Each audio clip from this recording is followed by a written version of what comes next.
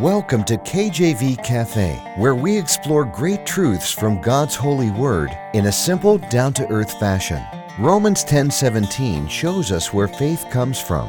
So then faith cometh by hearing, and hearing by the word of God. Let's grow our faith together in the cafe today.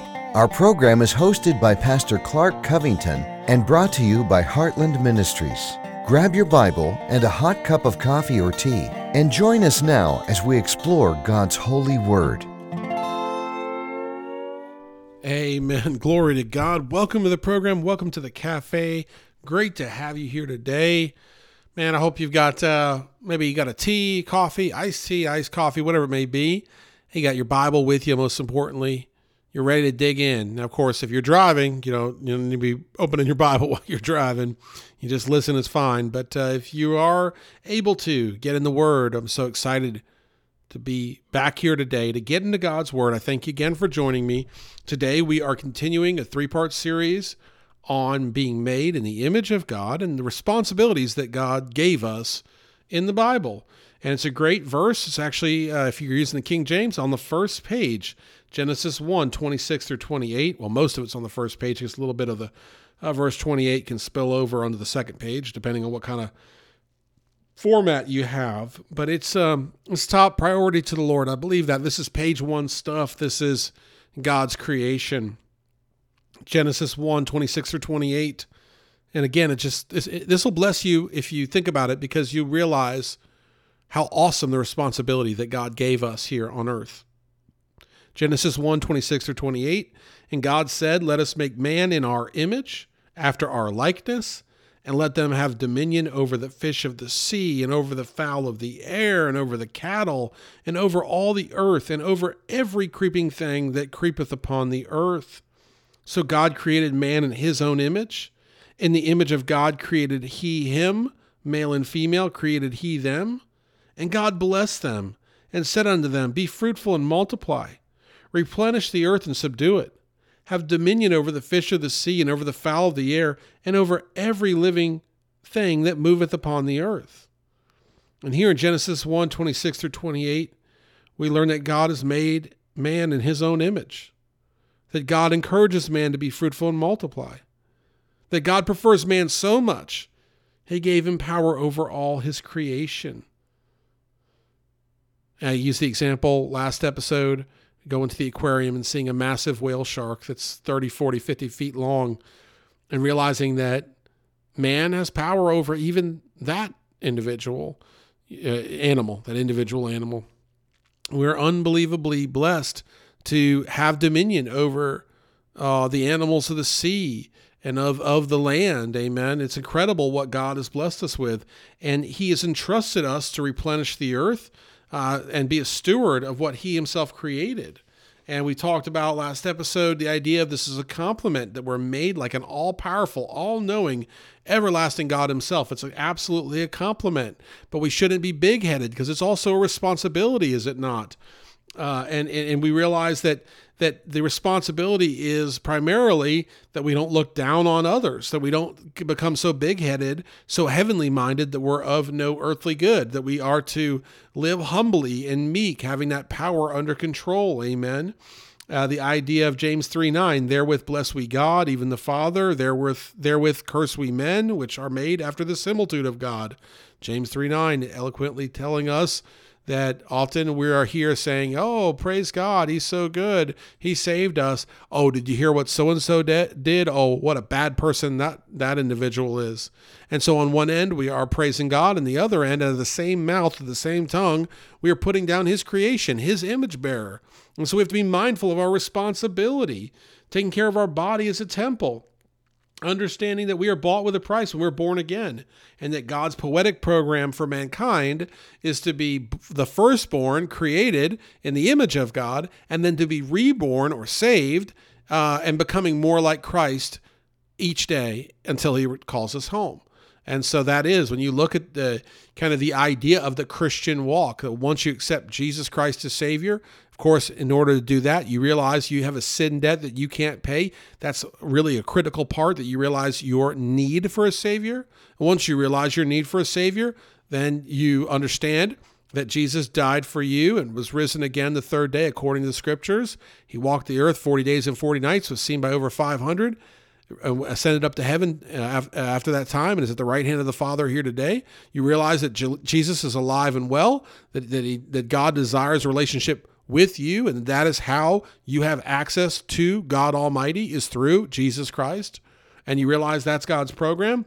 Then you realize, okay, you get saved, you get the Holy Spirit living within you, and you say, okay, what am I going to do with this? Well, as you get into the Word, you realize that you are to study His Word every day, to pray without ceasing, to cast all your cares upon Him, for He careth for you, to live the Bible. Jesus Himself says, if you love me, keep my commandments. So show Jesus' love, keep His commandments, do your best you can, not being under the law, being saved by grace, but just doing the best you can for the Lord, seeking Him, departing from sin. The Bible says that God gives us a way out of temptation. Understanding all these principles and living them out is what? It's growing closer to Christ each day and growing more like Christ each day.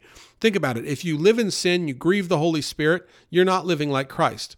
And if you live enriching the Holy Spirit and you live as best you can as Christ has given the example, Paul says, follow me because I follow Christ. So we're living through these Pauline epistles, the letters of Paul, what he's called us to do, how he's called us to live, to depart from sin, to not crucify the Lord afresh, but to accept His free gift of salvation and to be changed, to put on the new man, to be risen again with Christ, on and on. We live that out. We're becoming more and more like Christ. And that's God's poetic program for mankind. So we are firstborn, created in His image, and then when we're born again, we accept Christ as Savior, we are now growing more and more in His likeness and image. Romans 8:29, for whom He did foreknow, He also did predestinate to be conformed to the image of His Son, that He might be the firstborn among many brethren. So it's really a beautiful idea that we are created in the image of God, but we're a fallen man. We're born again. We grow closer to Christ each day in our walk with Christ. We become more and more like Him. And as we do that, we are bearing His image more and more accurately. But here in the scripture, it says also that God blessed them and asked them to be fruitful and multiply. Both our world and our nation has been very fruitful, has it not? Have you ever thought about this? God commanded us to be fruitful and multiply, and we did it. We obeyed that command, amen, as a people. The world has 7.9 billion people approximately, according to census.gov, the U.S. Census.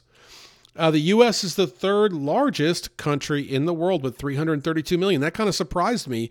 I thought the U.S. might be in the top 10 or 20. I didn't know it was that big. Only India and China are bigger than the U.S. So if you're here in America and you're listening to this message, you have been a part of a group that has been very fruitful and multiplied much. Amen. We've done what God's called us to do.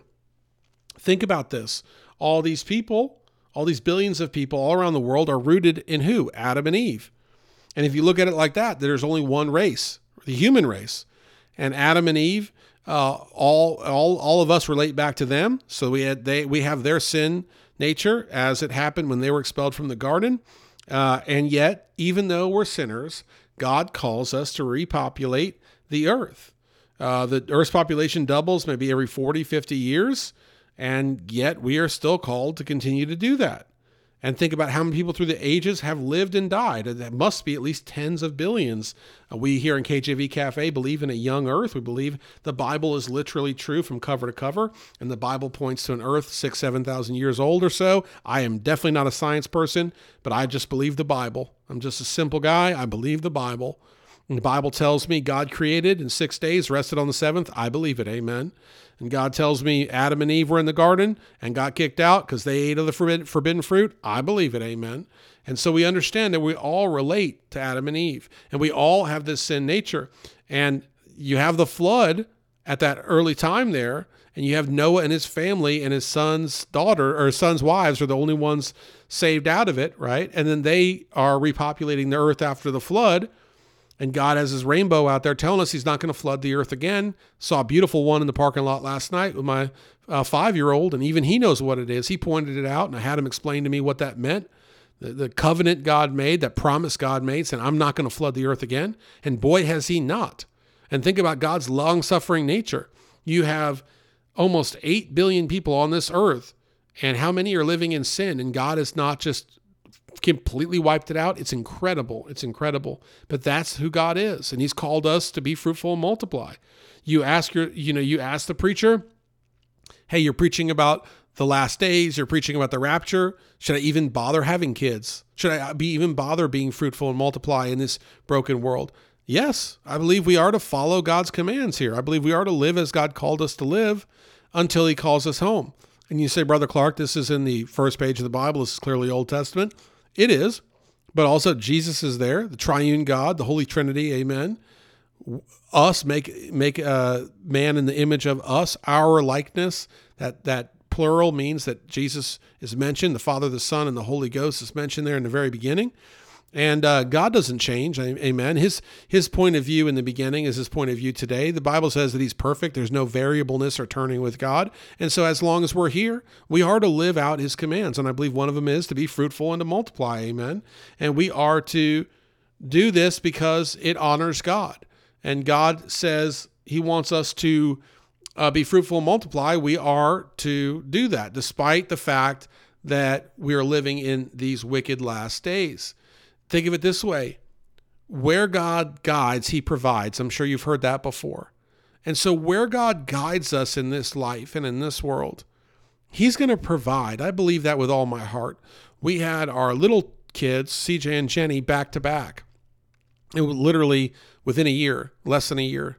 And I was worried when we were having CJ, our last one, our little boy, because we had just had Jenny.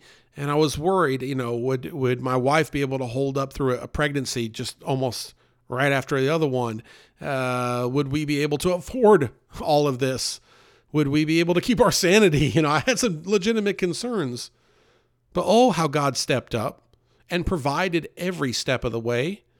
And so maybe you here today are wondering about something like this. Let me reassure you that God is a living God. He's a powerful God. That God hears the prayers of the righteous. And so if you're living, if you're living as God's called you to live, you're turning to him, not perfect, but you're repentant, you're turning to him, you're living for him, then feel free to do as God calls you to do. And if he's calling you to be fruitful and multiply, like I believe he's calling us to do, then be fearless in that. And God will bless, I believe that. Now, every situation is unique. I understand that. And that's between the individual and God. But in the Bible, it says, be fruitful and multiply. And I believe that even in this era of pandemic, plague, and war, and shortage, and the media telling us everything's going crazy, even in this era of time, we still can trust God. How about more so than ever before? Can we trust the hand of an all-knowing, all-living God that made us in his image and that tells us, you know what? It's a compliment that I made you like me. Now go ahead and you, as stewards of what my creation, you go ahead and take care of it. And you have children and you raise those children upright in my ways and they won't depart when they're older. And you serve me and you set the example. And husbands, you love your wives. These are the commands we are to be living by because we are made in the image of God. And it is a beautiful thing. And despite what happened in the fall of man and despite the flood, here we are so many thousand years later, and we are completely blessed that God has not departed from us and that he is with us and that he's given us the promise that he'll never leave us nor forsake us and that we can take that to the bank, that he is a loving God and we are made in his image and we are to be fruitful and multiply on this earth and we should continue to live for him until he calls us home. I wish I had more time, but for time's sake, we're done here. Tune in next time as we get to part 3 of this message, Replenishing the Earth. Thank you so much for listening. Take care. God bless and amen. Thanks for listening to this episode of KJV Cafe. Have a question for Pastor Clark? Email him directly at clark@enduringpromise.org or visit kjvcafe.com and click the envelope button on the homepage. Our program is hosted by Pastor Clark Covington and brought to you by Heartland Ministries. We'll close today with Psalm 119, verses 166 through 168. Lord, I have hoped for thy salvation and done thy commandments.